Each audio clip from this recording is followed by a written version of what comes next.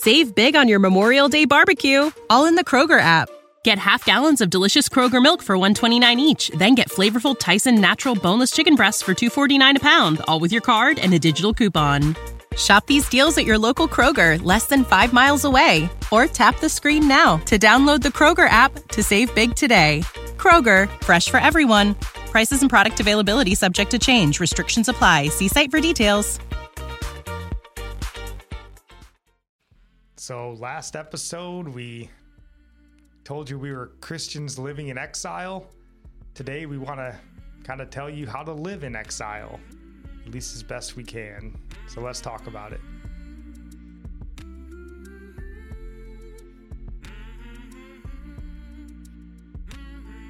Welcome in.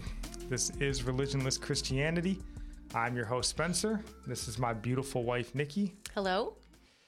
And today we are going to try to do our best as far as we understand it to help you guys, understand how we should live in exile as Christians. Last episode we talked about how we're not living in a Christian nation anymore. We've essentially, through our own shortcomings as citizens, we basically elected ourselves into an exiled land, an anti-Christ country at this point. So now that we're here, what do we do about it? How do we actually live, in this new land that, bears our name, but no longer really bears the resemblance to what we once were. Right. So before we dive into this episode, honey, is there anything you'd like to say?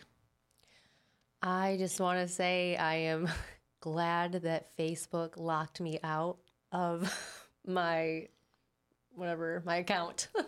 Yes. It was funny. I was actually thinking yesterday how much I hate Facebook as I'm on it. And I'm like, oh, I'm so depressed. And I'm like, oh, I miss when I had deleted my account and didn't have it for 4 months. And I got back on, to do the podcast and share some stuff. And then I got sucked back into everything. And I don't know. And then, so I tried to change my birth date information because I was getting like really inappropriate ads on Facebook, and I was like, what is going on? I'd report them, as all these different things, so they'd quit, and they just got worse. And so I'm like, maybe I'm just going to change my birth date to be like I'm 13 or something, because I think you have to be 13 to have an account. So I tried to do that, and it just locked me out, and I can't get back in unless they said I have to like upload a picture ID, like proof of identity to them, like driver's license. I'm like, no way. I'm just going to let that account go. I didn't have it very long, but I'm happy. So I really am like, praise God. You just took that away. God knew I was depressed and just had it go away. That social media addiction thing is a real thing. And it's definitely something we've been preaching on here forever. And I actually got convicted, I don't know the name, but we had someone reach out to us on Discord, and as usually seems to happen, they're never really in our corner. But I appreciate it anyways, because again, like we said before, we're not going to necessarily say we'll agree with all your points, but I do want to hear them, if you disagree with us. But she did call us out, and we've talked about this before, because we think you guys should all leave social media because it's a godless hellscape of a place.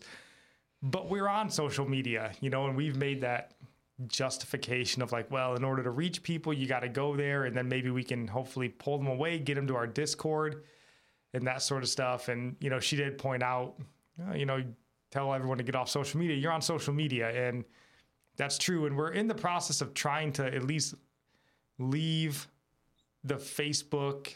I'm looking maybe to move the videos over to Rumble. We've had, Parler kind of set up. We're trying to maybe make the full-time switch over there, but I'm so busy all the time that it's hard. And, we get comfortable and relaxed in the stuff that we know. But I do want to get away from Facebook and YouTube and Twitter, because they are awful places. Even though you do find some benefit, that's how we got to meet Dr. James White and have him come preach at our church, was through Twitter. So, but that doesn't make it, it okay. And we are, wanting to not be on there as much, even though you kind of, you got to kind of dip your toe in that water in order to try to pull people out a little bit, or maybe we're just making excuses. So let us know. We still want to hear from you guys, and like and subscribe if you're watching the video until we move over to Rumble. And if you're listening to the podcast, please consider following us, dropping a comment, sharing us with a friend. We would certainly appreciate all that. And then I got a prayer request. I've mentioned before, we're going through some pretty physically tough training, and it can be, fairly like taxing on your, fine motor skills and stuff like that. And not all the people in my class are doing very well.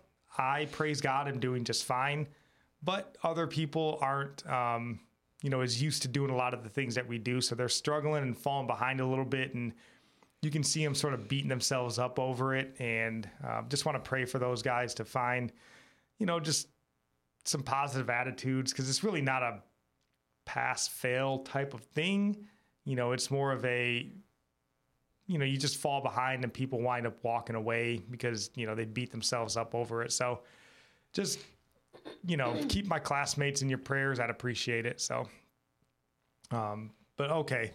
Talking about living in exile. And this has been something, like I mentioned, we were talking about this previously on TikTok.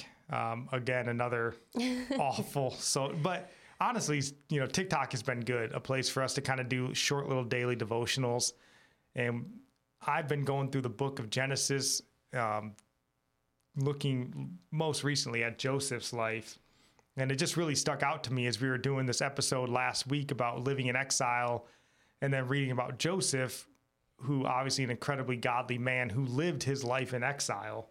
And I was like, man, he has a lot of good insights that we, I think, can learn from on how we should behave ourselves now that we find ourselves in exiled land. I think we can learn a lot from the Old Testament and how, like, what we should do.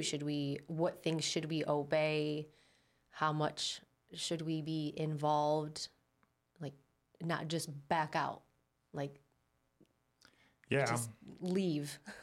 I've been finding myself drawn a lot to the Old Testament. And I think a lot of times when you get people, because then this is another complaint that we've had, that, we're legalistic or something, which I certainly don't think we are. But I think anytime you tell somebody that there's a rule to follow, they're like, no, legalism, But I think a lot of that comes from, and maybe this is just my own speculation, that a lot of people don't spend enough time in the Old Testament because it's still for us today. The Old Testament didn't go away because the New Testament came.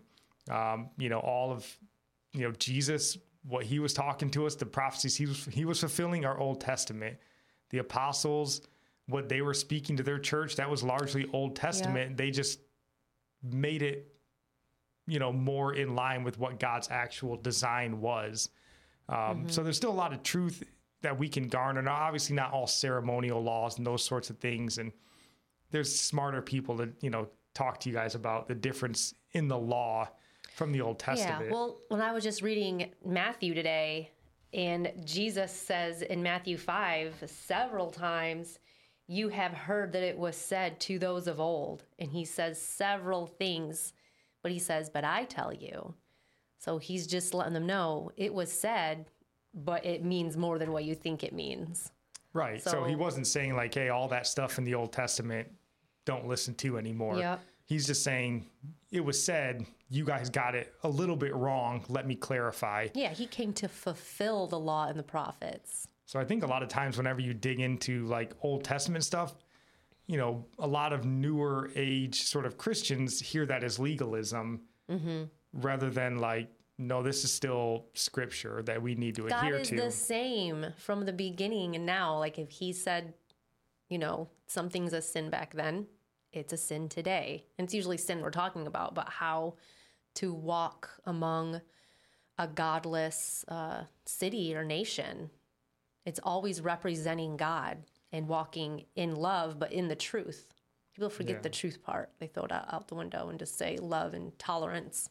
I think that's just kind of a thought. Maybe that's why people too, when you tell them like, you correct people, you tell them, hey man, this life that you're living in sin is going to lead you off the narrow path. And they hear that as judgment and they hate it and they push back. And again, maybe that's because they don't read through a lot of the Old Testament where, like, I mean, that's what the prophets did.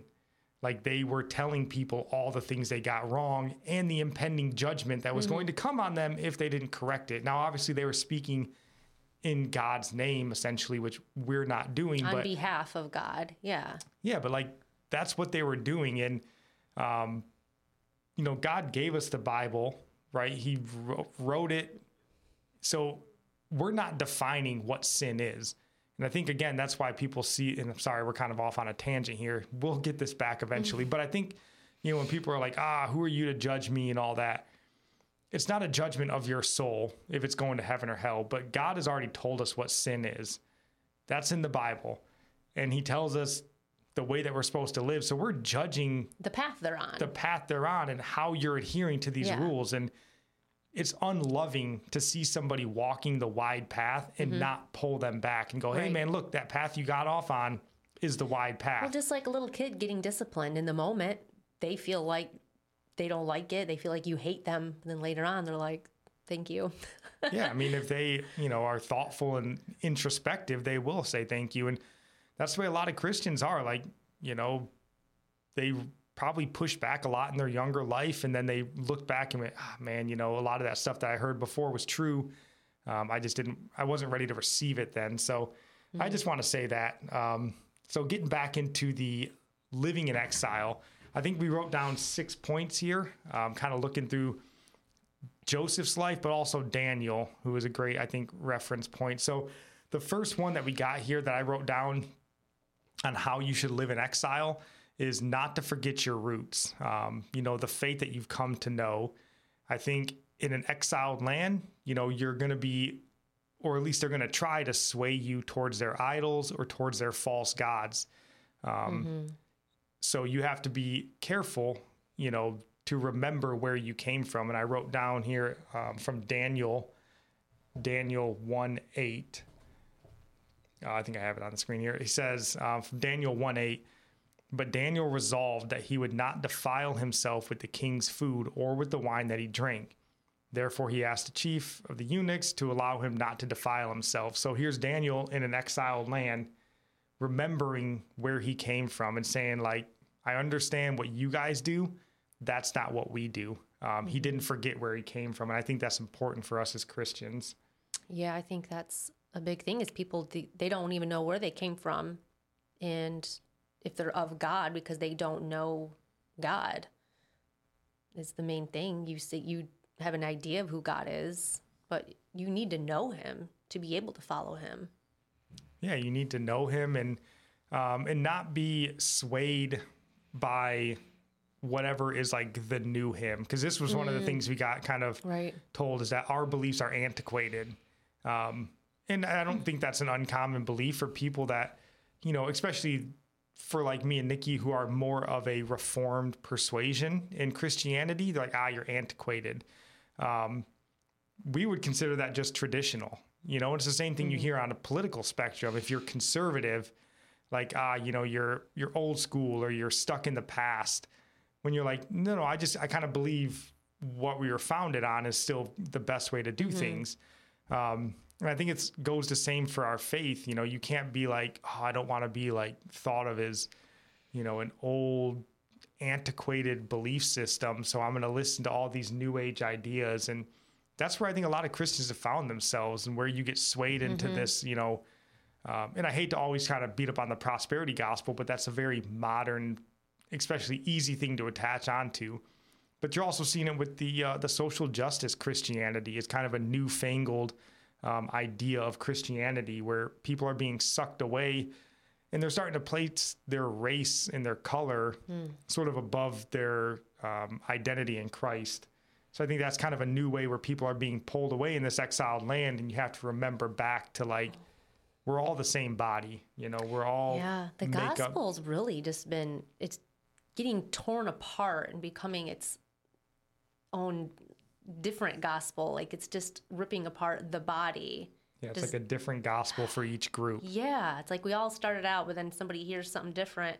I don't know why all those things lure them away, and something that causes division and causes them to hate other believers. I think it's because they forget where they came from.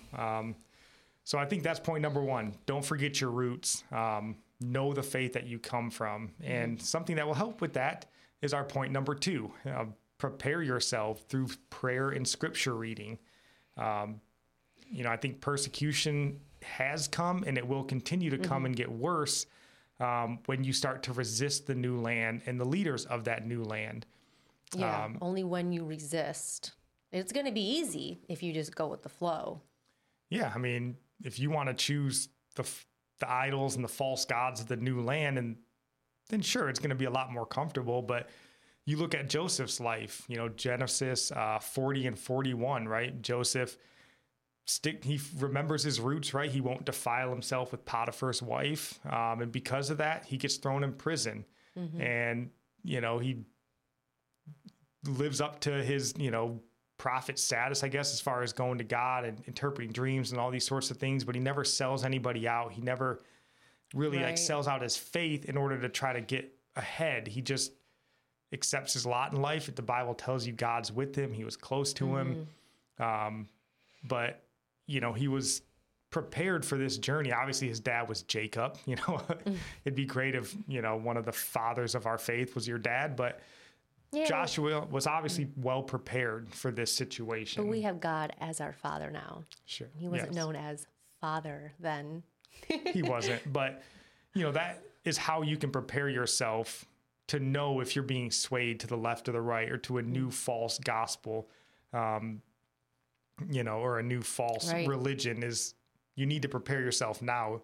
Don't listen to someone tell you what the Bible says or what you're supposed to believe. You got to open it up for yourself. Well, it was the Berean church that actually tested everything being told to them. They looked in the Bible or the Torah and saw if everything lined up. So it wasn't every church that did that. It was, they were, I guess the only ones that we know of that actually tested all things. And nobody does that. Well, just think about today. As we get ready we're 5 days away from Reformation Day, and we've been going through the 95 Theses in Martin Luther's life with our kids. And just think of Martin Luther, right? 1517, the church is, it's the Roman Catholic Church. That's basically the only church in all of Europe that he's a part of. And he's the only guy who opens the Bible up for himself and is like, what are we doing here? Like, what are we selling? Not and many it's people. Fascinating. This little book that I bought, it tells you that he wrote, He wrote the 95 Theses in 1517. And it wasn't until like 1519 where he actually fully explained them out or something. So it still took him 2 years to basically unpack. Like he read it, he knew the church was wrong, and he told them they were wrong. And then it took him 2 extra years of solitude and study to be because even his beliefs changed in those 2 years from because whatever, we'll get into Martin Luther some other time. But you got to read the Bible for yourself and pray and ask God to open up the scriptures to you. So then the third point, once you've, remembered your roots, you're prepared, you're praying and stuff, I think you need to look for opportunities to witness about God and then use those opportunities to share the gospel. And if you look at Daniel's life, or not Daniel's life, I'm sorry, but in the book of Daniel 3:16, you read about Shadrach, Meshach, and Abednego. And they get brought before Nebuchadnezzar, and he tells them, whatever, if you don't renounce your God, he's going to throw them into the fiery furnace. And that's their opportunity to witness about God. And they tell him, you can throw us in the fiery furnace. Our God can save us. And even if he doesn't, we're not going to bow down to you. So they gave him a testimony about who their God was. And now that opened up an opportunity forever to witness. Obviously, they didn't have the gospel of Jesus Christ, but you get the idea, right? And so this could be in our life. Maybe it's a vaccine mandate and you have religious reasons for not getting it. You lose your job. Maybe you're pulled into the boss's office, and that's an opportunity for you to be like, look, man, you can fire me. My God will take care of me. And he will. And then when you get that new job, you've got a gospel opportunity. Yeah. Hey, boss, I told you my God was faithful, and look what he did for me. let me tell you about this God that I serve. Yeah, I mean, when you give kind of a in thing. to, when they twist your arm and you give in, you've just let go of an opportunity for God to show himself. You've put yourself, your comfort before God showing himself mighty in your life. You're like, no, God, I got this. I'll take care of me. It's really what you're saying. Yeah, or like you just don't realize the opportunity that you have. And this is why we've talked a lot recently about drawing those lines for yourself, figuring them out. Because if you don't know what your line is, then you're not going to know where to like make that stand for God. Because again, it may not be the vaccine for you. It could be, anything else where you have an opportunity open to you to like make a stand or a witness for God. And if you don't have that line or whatever, you're just going to miss those opportunities, and you're going to miss follow on gospel opportunities and really just chances to brag about God. Because you should be looking for opportunities to be like, I told you he was faithful. I told you he was good. And then those are just chances for people to be like, man, he did tell me that. He did tell me he'd be okay. I mean, think about what Nebuchadnezzar said. I think even in Daniel, it goes on to say that Nebuchadnezzar basically went on to say that no one in all of Babylon was allowed to like badmouth the Hebrew God or whatever. Like that witness opportunity, it didn't necessarily save Nebuchadnezzar, but it changed his thoughts on their God. Yeah. I might be twisting scripture just a little bit, but you know what I'm saying. So it did change Nebuchadnezzar's mind. So you got to look for opportunities to witness about God. Yeah. And then point number 4, I think you need to be careful who you let into your fold. False teachers and false believers will abound. And if you even look into Genesis 44, Jacob, this isn't necessarily a straight correlation, but he sort of tests his brothers when they come back the second time into Egypt. He sort of puts them through a little test to make sure, like, hey, did you actually do what I told you to do? Did you bring your younger brother back? And these sorts of things. And they ultimately prove to be truthful. But we need to test in this new exiled land. I pulled from Bonhoeffer. I've talked about this book plenty of times before. It'll be linked down in the description. You can find it on our website. But the way the Nazi church sort of infiltrated Germany and all of their, false teachers. And I read this interesting paragraph again from, let me see where it says.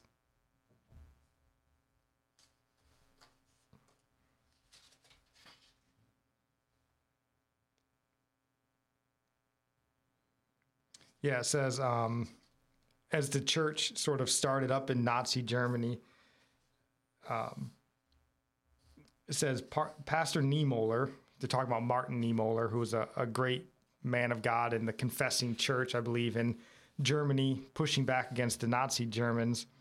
It says Pastor Niemöller had been a U-boat captain during the First War, who was awarded an Iron Cross for bravery.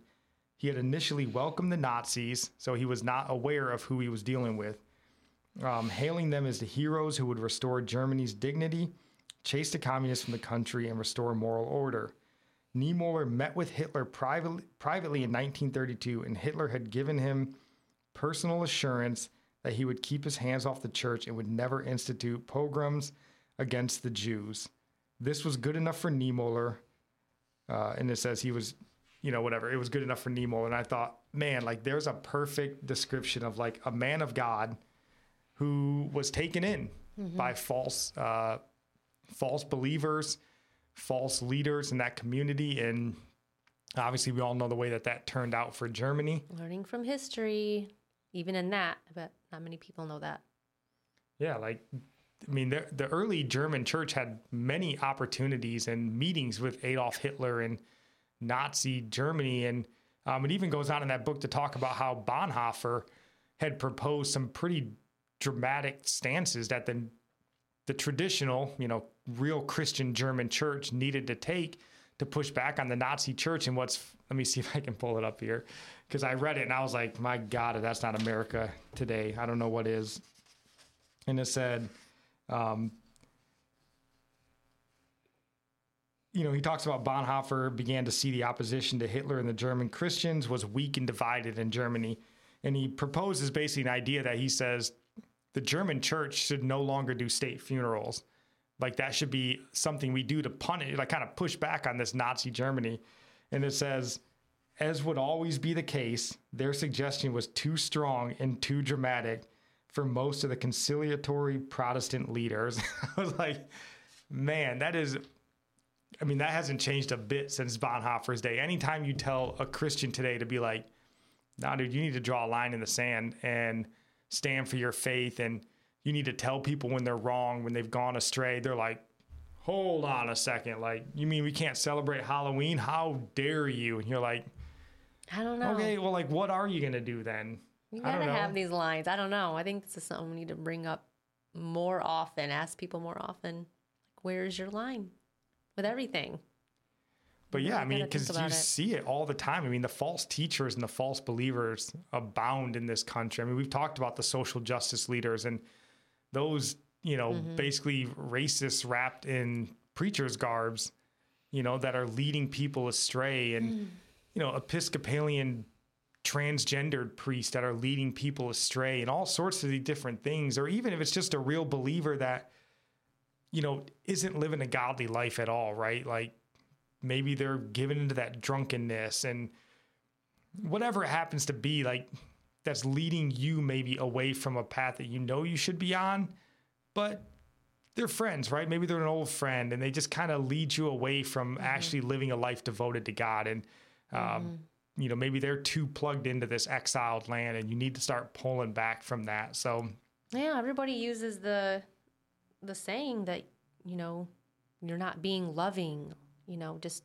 when someone becomes a Christian, their friends say, what's wrong with you? You're too good for us and stuff like that. And they do guilt them and they go back to their friends because they don't want them to think they don't love them.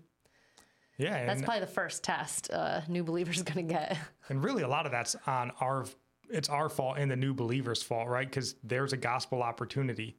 Hey man, it's not that I don't like you guys or I don't want to spend time with you, but like it no longer takes the place of my God. Like, let me tell you why I'm doing what I'm doing. And then I just wrote down here from Jeremiah 29, verses, I think it's like 6 and 7. But Jeremiah prophesied about the Israel being exiled to Babylon. And he says, or in verse 8 here, thus says the Lord of hosts, the God of Israel, do not let your prophets and your diviners who are among you deceive you, and do not listen to the dreams that they dream, for it is a lie that they are prophesying to you in my name. I did not send them, declares the Lord. So here's Jeremiah telling these people like, hey man, like I'm telling you what God said. Do not listen to these false prophets and these false, mystics or whatever that are going to tell you.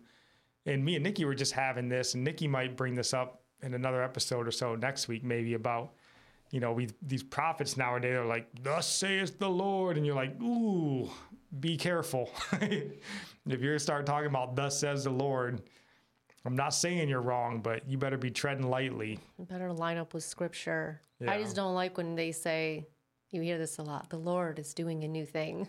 Yeah, he's doing a new thing. Apart from his word, he's changed his mind. I don't know. Yeah, so point number 5 here, love your brothers when they come back, or, probably in our case, when they wake up. And in Genesis 45, you see this again with Joseph, right? He tests his brothers and all this, but he loves them. Once they, he realizes who they are and they're faithful and the true. And he tells them, hey, I'm Joseph, your brother. And they all weep together and he loves them. I get all teary. Whenever I read that part, it's so emotional. But I really was thinking about, like, they really did him wrong and he still had a deep love for them.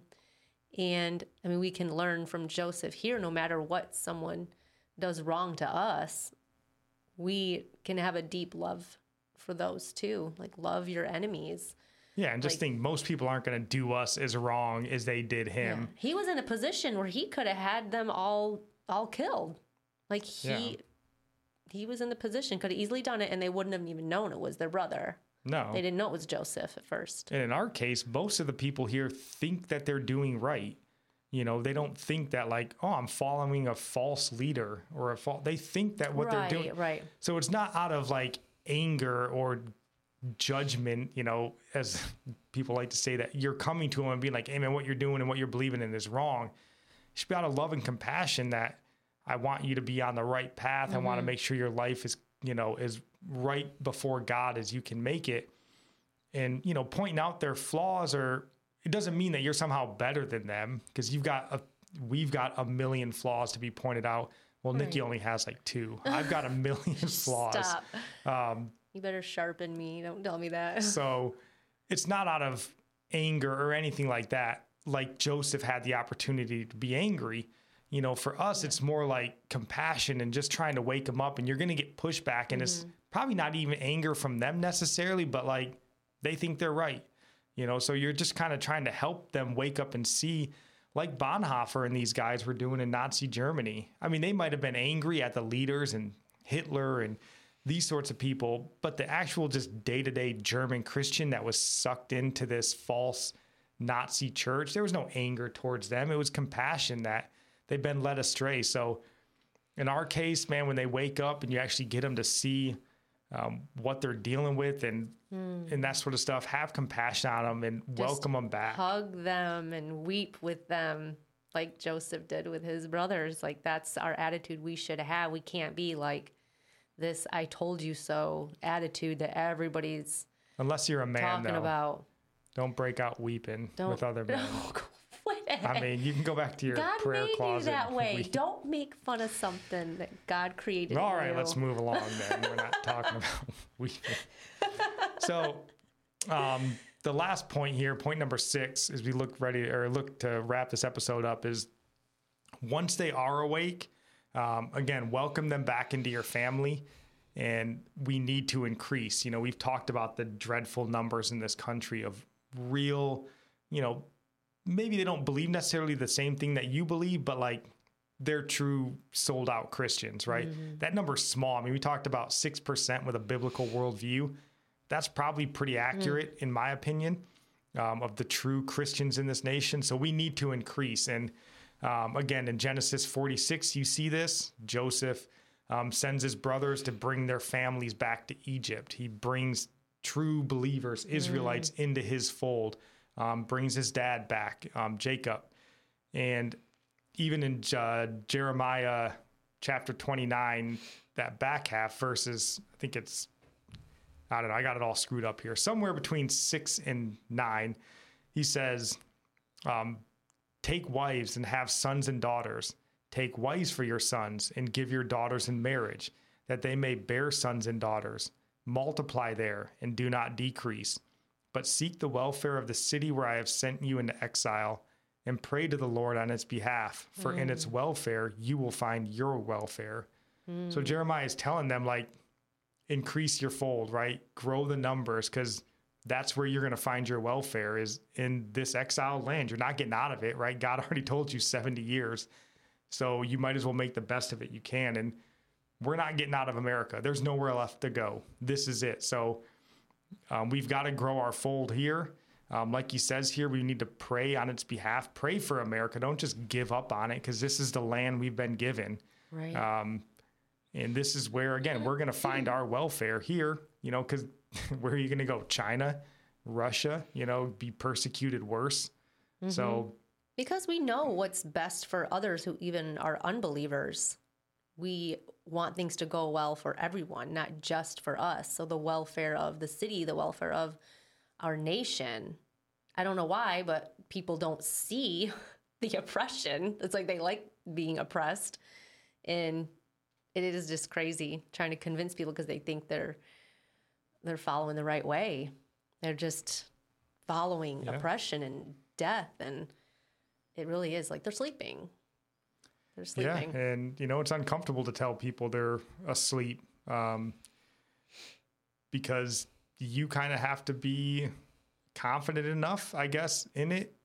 And this is something we even struggle with, because again, people love the sermons when they, I don't know how much pushback Joel Osteen really gets on his day when he's like, God's going to bless you and open the windows of heaven. And people are like, yeah.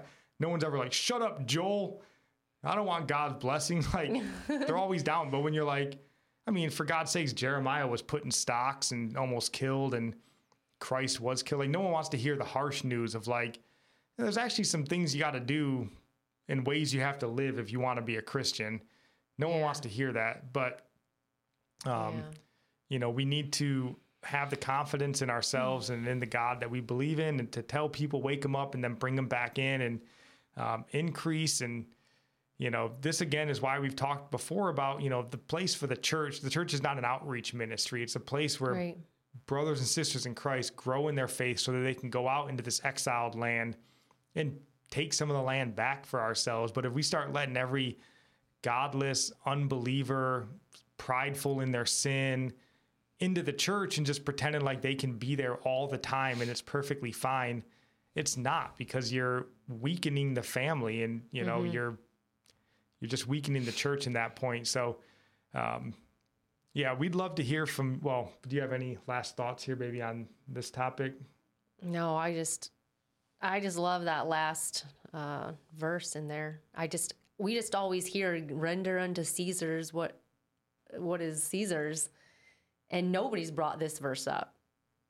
Seek the welfare of the city where I've sent you in exile, and pray the Lord on its behalf. For in its welfare, you will find your welfare. Nobody's brought that up. So when you brought that up today, I was like, why is nobody saying that? Why is nobody in the church talking about this? Everybody's just wanting to like give up and expect persecution to just come, but they're not fighting. It's like, God has given you this land. He has put us in positions, in leadership positions too, in the nation. And we're all just supposed to, persecution's coming on the horizon. Let's just welcome it. Yeah, it's banging on the door, but let's just open the door and just let it come in instead of holding it down. Why? I mean, we even get sucked into that too. I mean, we get just as distraught as anybody when we see the state of the world that we live in. But yeah, I mean, this is still our country, and, you know, we still have to fight for it and seek to make the best, you know, country that we can, because, you know, even the atheists, so-called atheists, unbelievers and those sorts of people, they don't even realize it, but they live the best life they have when we have a Christian nation that's submitted to God, because it's God's world, it's God's, you know, existence. When things are lined up with his way of doing things, it flourishes. Everyone. So everybody benefits when we live in a more Christ-centered and God-centered land. So if you guys have any other points that you think would be helpful for Christians living in exile, we'd love to hear from you on those. If you think we're off base, you know, again, we don't guarantee that we'll agree with you, but we definitely want to hear where you think we're off base. So that is all we have. We got some news to talk about on Saturday. Our modern day Dr. Evil being fully exposed. So we'll bring that on Saturday. And who knows, there might be more Mars Hill next week. If not, I have a topic that I'm dying to get off my chest. And if I'm around, it may be just Nikki next week. We'll see. I might be gone, but either way, it'll be awesome. So that's all we got for you guys. Love you. God bless.